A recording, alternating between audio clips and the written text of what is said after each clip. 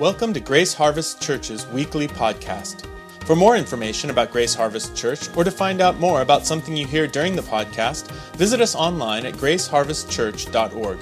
Now listen in and allow God to speak to you through this week's message.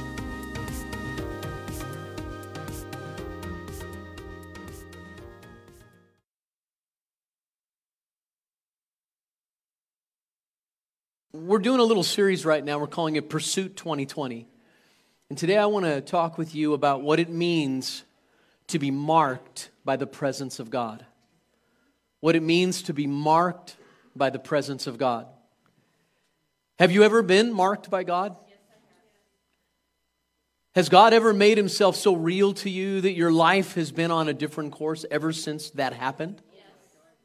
Has the presence of God been impressed upon your mind and heart to such an extent that you can see a change in your life since you experienced God? You know, a lot of things in life will put a mark on us. Some of those marks, as you know and I know, are more like scars. Some of them have paralyzed us and held us back from becoming the person God's designed us to be. Today I want to speak with you about what marks we can receive in life. The things that happen to us, that mark us, that scar us, that shape us and form us. But I want to show you, and I'm hoping that you get before you leave here today, that the most important mark that can ever happen to your life is when you're marked by the presence of God. When God's presence marks your life, you can't help but pursue more and more of His presence.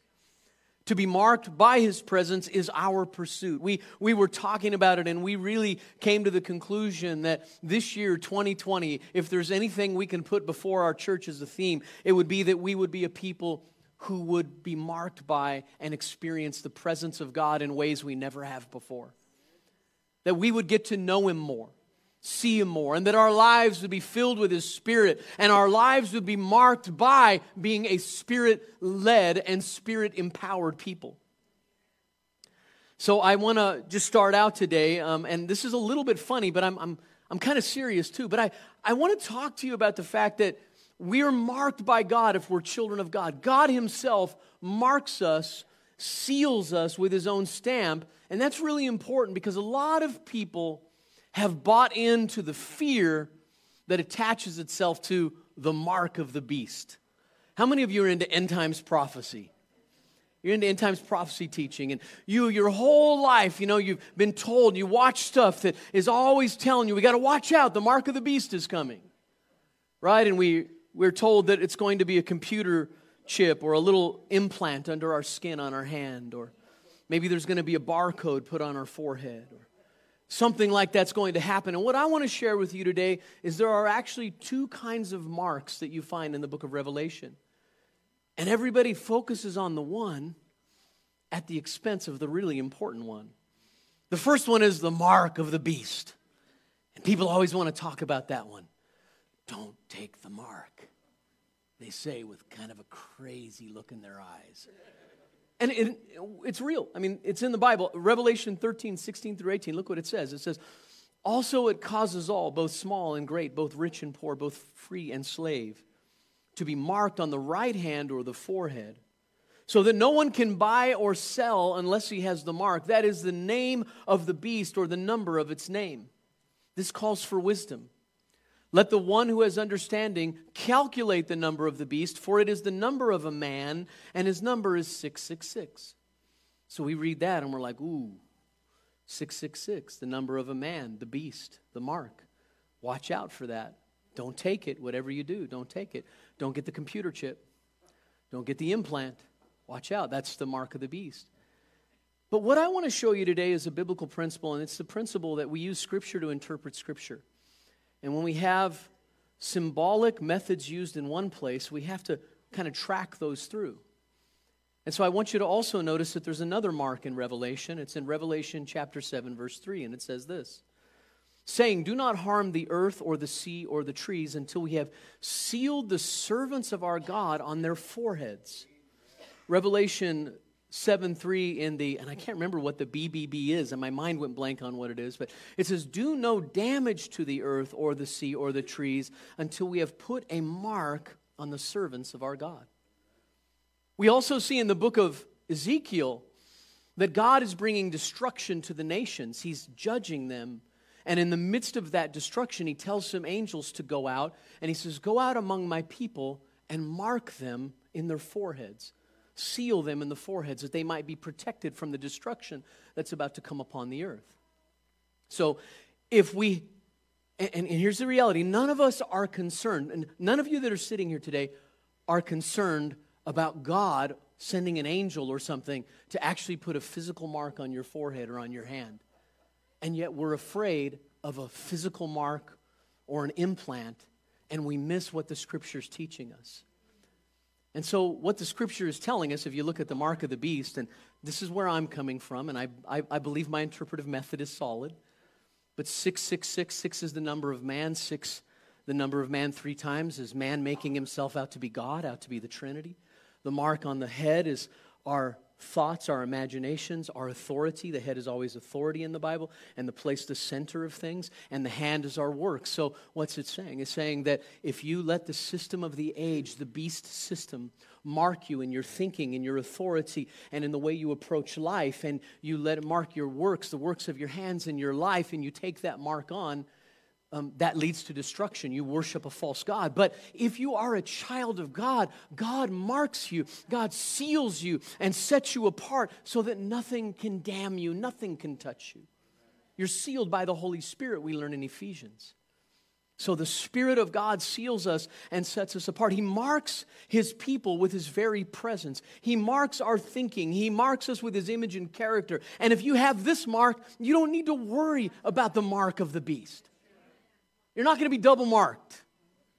Amen? I just got a message that came up on my iPad, so I had to swipe it away real quick before I read it.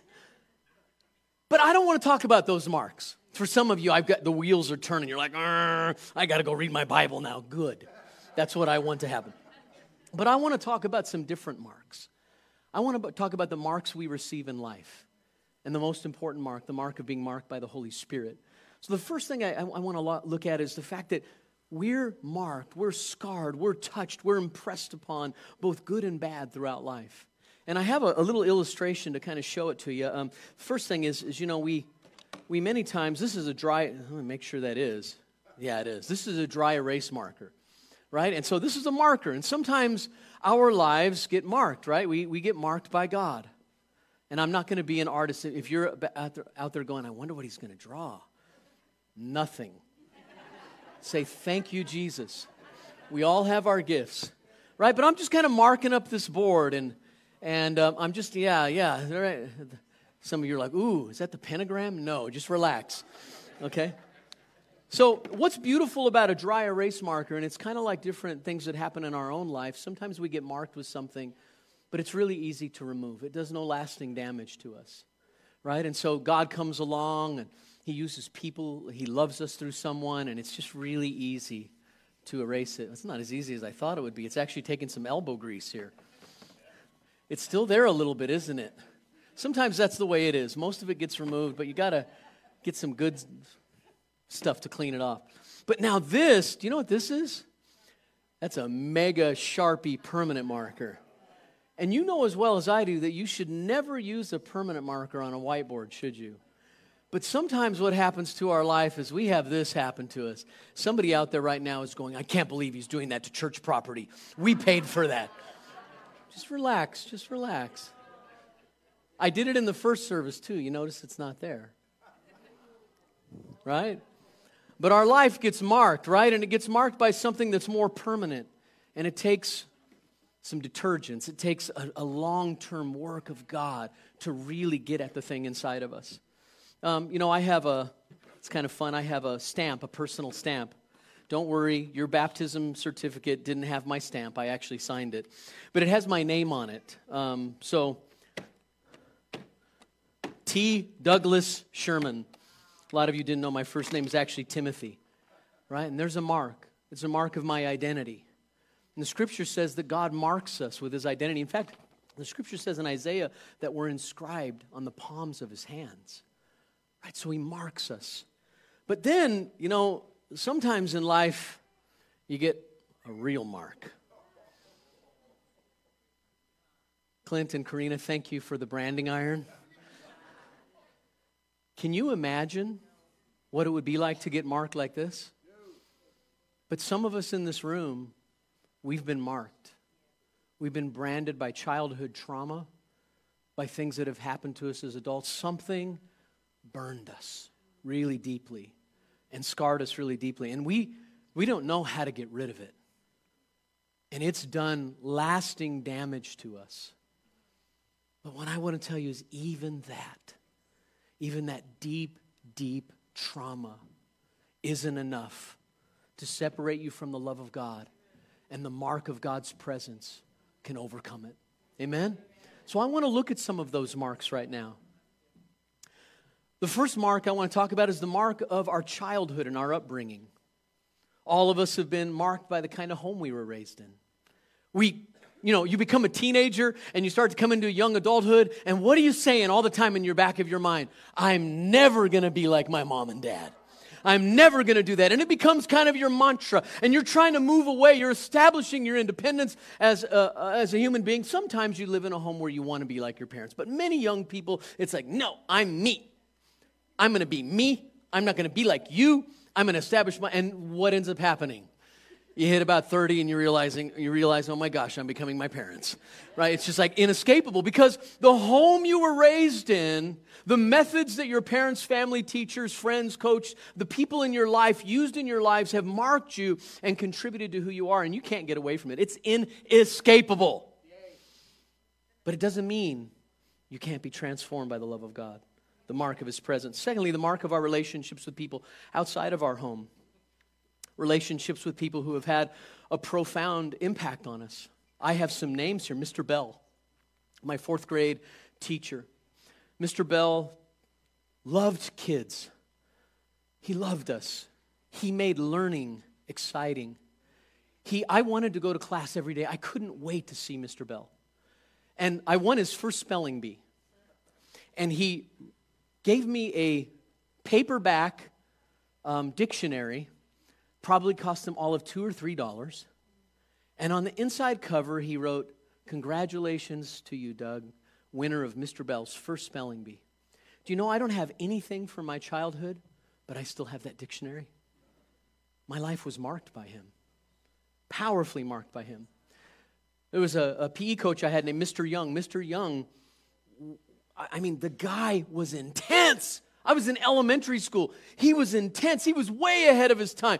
He was making us kids do things none of the other schools had to do. And yet, I learned something about myself under his leadership.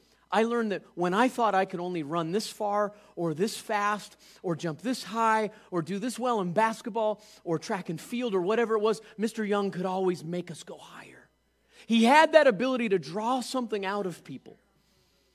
There's also a person that marked my life I call the molester.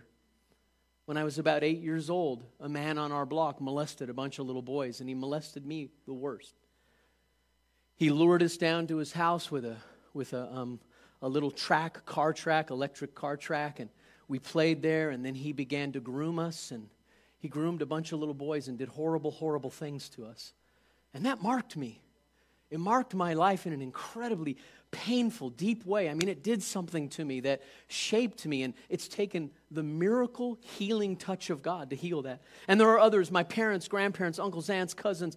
The greatest mark I've received as an adult outside of Jesus Christ Himself is my wife. My wife's love, my wife's forgiveness, my wife's patience, my wife's putting up with my stuff over and over again. I keep expecting her to say, "I'm done. That's you. I'm filled up to here. It's over." And instead she's like, "I forgive you." I'm like, wow. If that isn't Jesus, I don't know what is.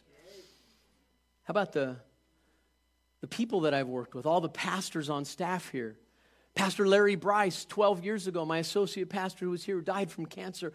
I still say things that Larry said all the time because Larry marked my life. Pastor Raul, Pastor Drew, Pastor Noah, all of our leaders here, Candace, all these people have marked my life. Some of you sitting here today, you've had a profound impact on my life.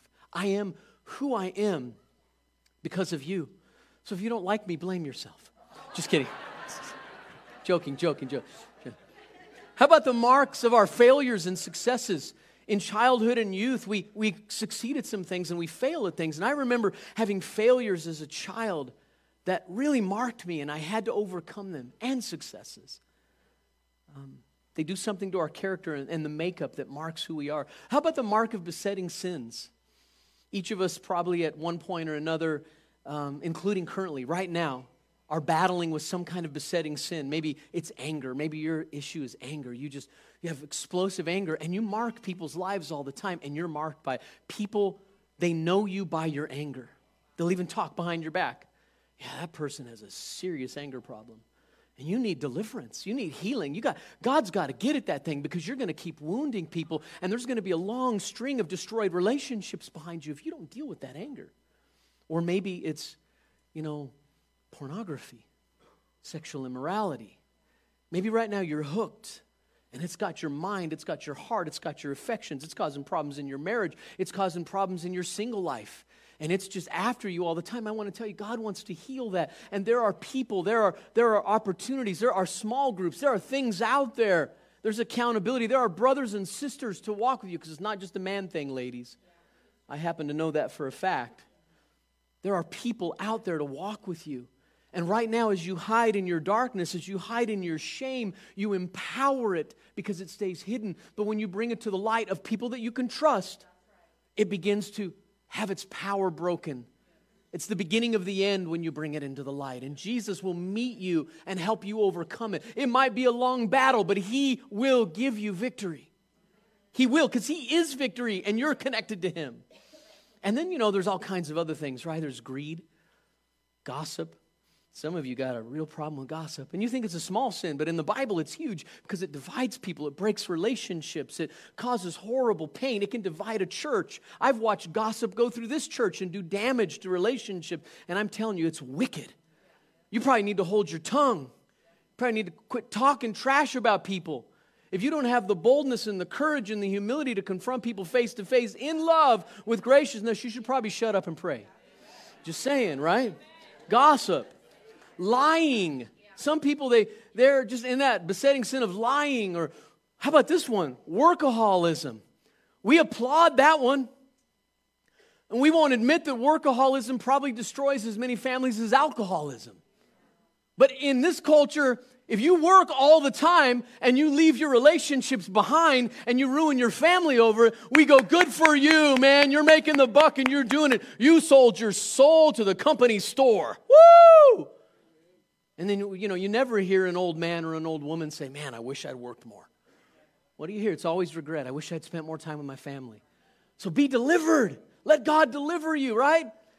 Substance abuse and addiction. We've seen the way that ravishes lives. Neglect of family, marriage, laziness, self-righteousness, and judgmentalism. Some people's main besetting sin is they think that they are better. They're holier. They got a corner on spirituality, and everybody else needs to get right or get left. What's wrong with you people? You need to repent. And that's the way they view life, and that's the way they approach life. And how many of you know that's in the Bible? Jesus went after self-righteousness and judgmentalism vehemently with fire, zeal. Am I talking to anybody?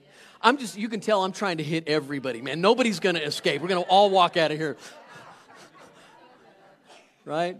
Lack of self-control, all these things, they mark our lives and they often handicap our movements forward. And I want you to know that the presence of God is the mark that begins the liberation. How about the mark of words that are spoken over us? Words mark us. Many times you were, as a child, the recipient of cursed words. I don't mean curse words, I mean cursed words. Words, you're stupid, you're never going to amount to anything, shut up, you're annoying, and that stuff marks you. And later in life, as you're trying to move forward with God, you hear the voice, the track of your parent or somebody else in your life telling you you're a loser, you're a bum, you're never going to be anything. And I want to tell you, God wants to heal you from that because He has a different thing to say to you. He calls you beloved. He calls you son. He calls you daughter. He says you're great in Him. You're adopted. You're being raised up. You're more than a conqueror through Jesus Christ who loved you and gave Himself for you. Amen.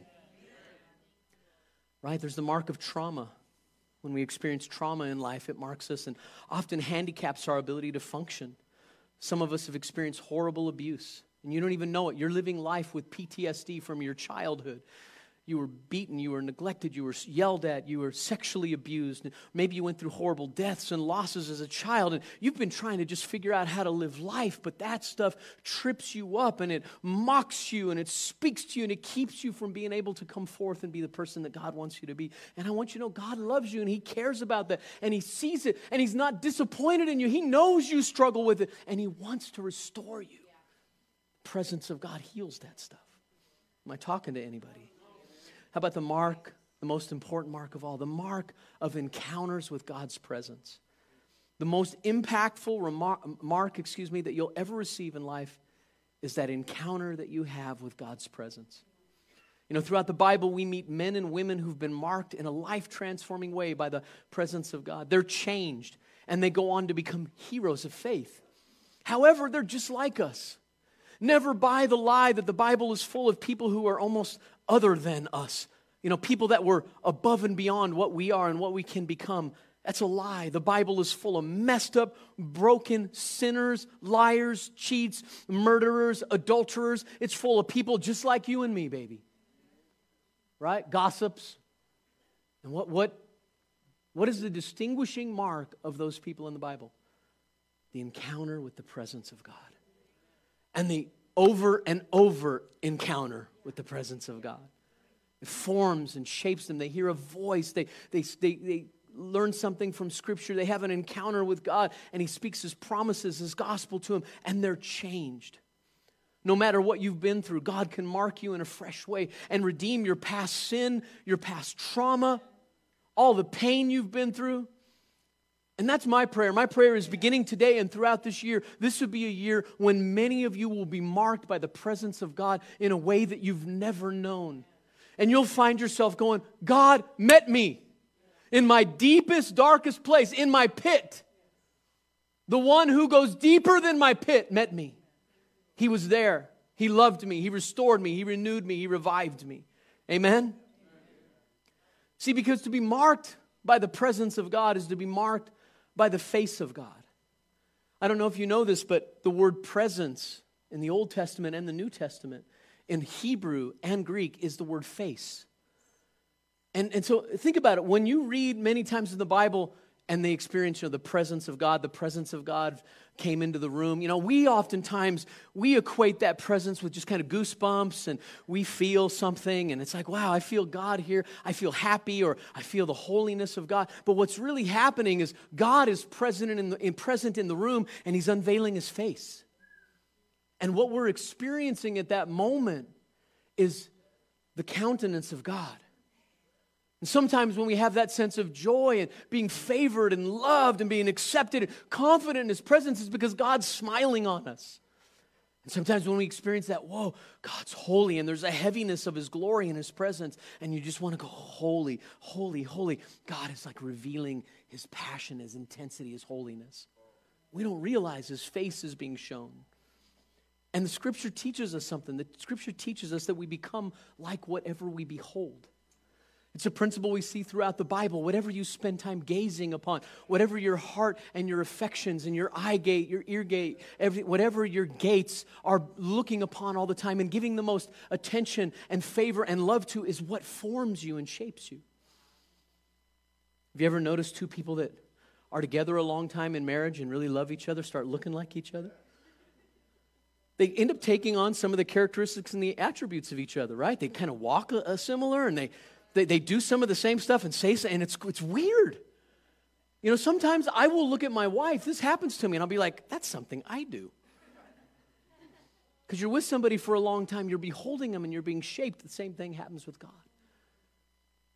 And many times, I know this is overly simplistic. I know some of you in this room there's so much baggage and so much pain and so much fear, and you're like, how am I ever going to change? But I want you to know something.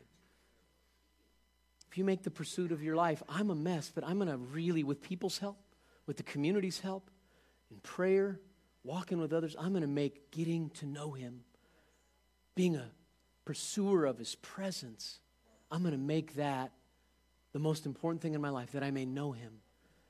And the power of his resurrection, the fellowship of his suffering, to be conformed, right? To be conformed to that. I want to know him, because if we know him like that, all the other stuff starts to take care of itself. I mean, I just use my own life real quickly, but when I came to the Lord, I was a mess. I mean, it's embarrassing. My wife didn't know what she was getting. By the way, I just want to tell you, none of you know what you're getting or what you got. Some of you are reeling from it right now. You're like, I married that person, she was a babe, he was a babe, they were really neat, we talked all night, it's wonderful. And you get married and all of a sudden it's like, oh my goodness, what did I get myself into? And you know what? They're saying the same thing. Now God has given you that person to help conform you to his image and likeness. But when I first came to Christ, there was so much brokenness. It still is, but it's being healed. And it's being healed because I keep looking. Now listen, I fail and fall all the time, and so do you, right? I mean, along the way, my heart gets pulled to the side, to the left, and to the right. I chase stupid stuff. I waste my time. I waste my life. I spend too much time on my screen. Whatever it may be, I take times I should have been praying, and I don't pray, and I don't read my Bible, and I do something else stupid that later on I'm like, why did I waste my life? I do that kind of stuff too, all of it, just like you do. But there are those times when the Lord recaptures my heart. He captivates me, and I find myself going, there is no place like home. And home is your presence. And when I'm there, I'm most at peace. When I'm there, I'm experiencing joy. And I don't just mean goosebumps. I mean a growing knowing, a thing in your bones, deep down inside of your gut that says, I have to have you or I die. That I'm not into going to church and reading the Bible and praying just because I want to be a religious person. I really have to know you, God. And if I don't know you, I'll perish. Because I can't live with me like this anymore. If I continue to be like this, I am going to be in despair. But if I look to you, the wonderful one, the powerful one, the mighty one, the great one, and I behold you, maybe I'll be changed. And that's what changes us. And listen, please, hear my heart. Gosh, sometimes when a person talks passionately like this, immediately the voice that comes up in you, I'm not like that. I don't have that. I'm not like that. I can't be like Pastor Doug. I don't want you to be like me. You're you. You have a unique journey. You have a unique story. The way you're going to encounter God is going to be different than the way I do. Please don't compare to the people around you. You have a beautiful, custom-made story by God for you. And He's going to tell His good news through you differently. And it's going to be wonderful and beautiful. But all of us can be pursuers of that presence. Because here's the beauty. The presence, the face of God, is always pursuing us. He's chasing after us. Your goodness is running after. What is the goodness of God? It's not just an attribute. It is Him. You might as well sing, you're running after me. You're running after me. He's running after you. He's chasing after you. That's why some of you that are here today that have been in the pit, that have come out of the mess, and you've just been like, where have I been? What have I been doing? Why have I been so stupid? Why are you here? Because God didn't give up on you. He didn't quit on you when you quit on Him. That's the good news. You talk about pursuit. It's not my pursuit of Him. I'm just turning around and chasing back because He's been chasing. He loves you. His presence is after you. Oh, I got to finish up. You think about the Bible. What is the Bible really the story of? It's the story of messed up people who met God. That's the bottom line. You want to know what the story of the Bible is? It's messed up people like you and me that met God and their lives were changed. And they came away not only being in awe and wonder of Him, but having a sense of purpose and meaning to their life. They were given a reason to live. You think of Abraham and Moses and Joshua and Isaiah and Jeremiah and Paul and all these various people in the Gospels that encountered the presence of God, and they were marked and changed, and they were never the same. I want to take you to one. This is where I'm going to end my message today, but I want to take you to the story of a woman caught in the act of adultery. And I want you to look at this beautiful story in John chapter 8, verses 1 through 11. It says, and they went each to his own house. But Jesus went to the Mount of Olives. And early in the morning, he came again to the temple. And all the people came to him. And he sat down and taught them. You know, I just stop here and say, I love the Bible.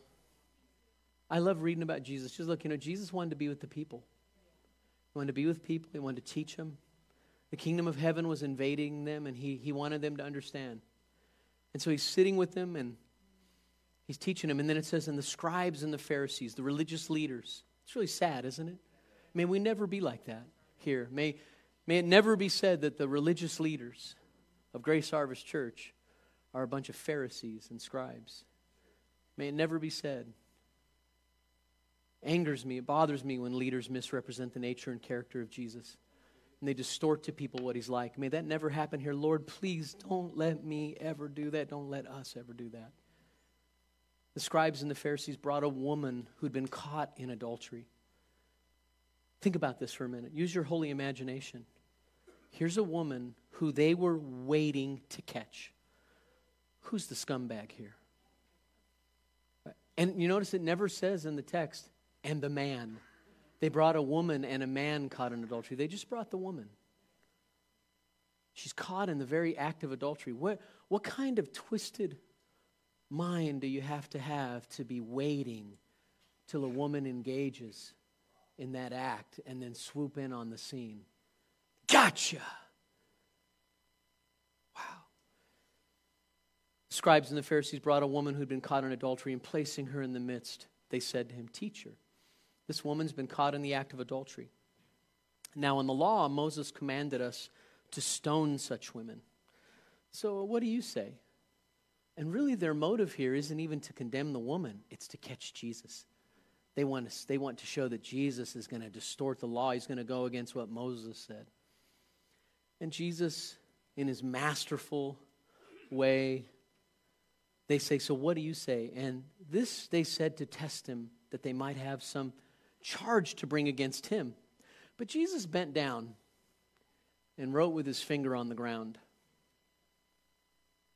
Scholars have speculated for 2,000 years what he wrote. Some say he began to write the law, each of the commandments. And as he wrote them and they read what he was reading, they became convicted themselves. I like to think maybe he was doing that, but maybe he actually was getting a word of knowledge and he was writing at each of their specific sins. Oh, that Pharisee, yeah, he's been defrauding the people. Oh, yeah, that one right there, he's in an adulterous relationship at this very moment. And he's just kind of laying it out, right? And let's continue to read. And as they continued to ask him, he stood up and said to them, Let him who is without sin among you be the first to throw a stone at her. And once more he bent down and he wrote on the ground. When they heard it, they went away one by one, beginning with the older ones. And Jesus was left alone with the woman standing before him. And Jesus stood up and said to her, Woman, where are they? Has no one condemned you? And she said, No one, Lord. And Jesus said, Neither do I condemn you. Now, a lot of people like to focus on the next part. Go and sin no more. Jesus told her to go and sin no more. Stop. Before you go there and default there, look at what he first says. Neither do I condemn you. Some of you that are sitting here right now, you live under a cloak of constant condemnation because you're a sinner. And you fail over and over again. And you blow it over and over again. I know some of you. I know some of your stories. Half the time I talk to you, I feel like I'm trying to get you to look back at the cross. Yeah, you did that. It's true. Oh, it's nasty. Yeah, I do nasty stuff too. But there's a cross. There's a Savior. Neither do I condemn you. Listen, if Jesus said it, how many of you know that carries extra authority? So I want to say to you, you're sitting here right now and you're living under that condemnation. I want to say, neither does Jesus condemn you. Amen? So when he then says to her, go and sin no more, this is not a command. It's not like, so because of that, Stop it. That's not what he's saying. He's saying, you've encountered the embodiment of love, grace, mercy. You know what it is to be forgiven. Don't do it anymore. He's not saying, never again commit an act of sin. We know that's impossible. He's saying, your identity is no longer adulterous woman. Your identity is daughter.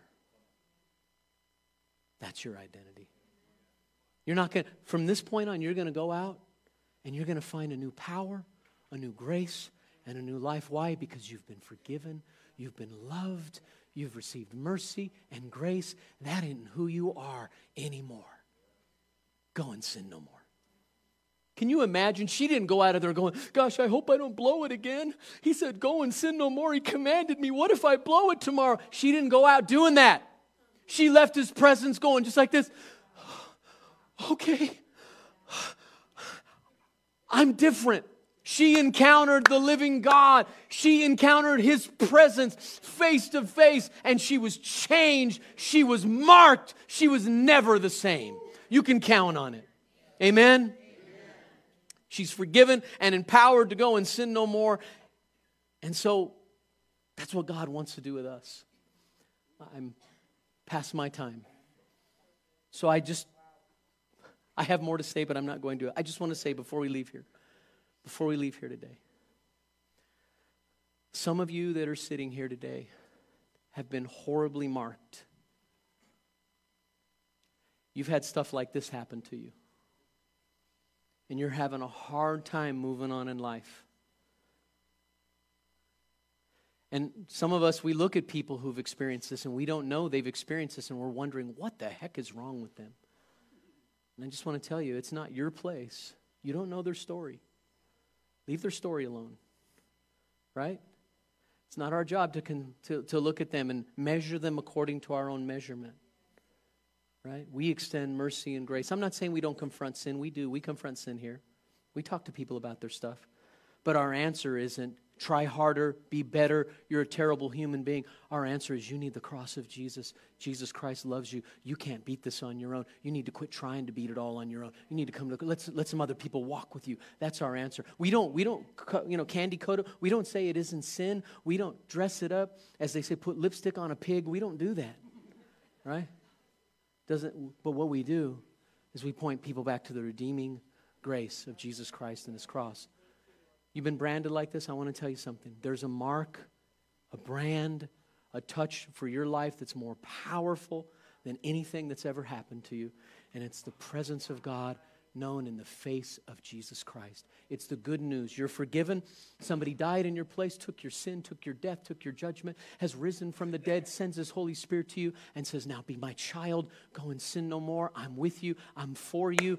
A new day has begun. It's a new year. It's a new time. You're marked by my presence. Amen? Why don't you stand with me?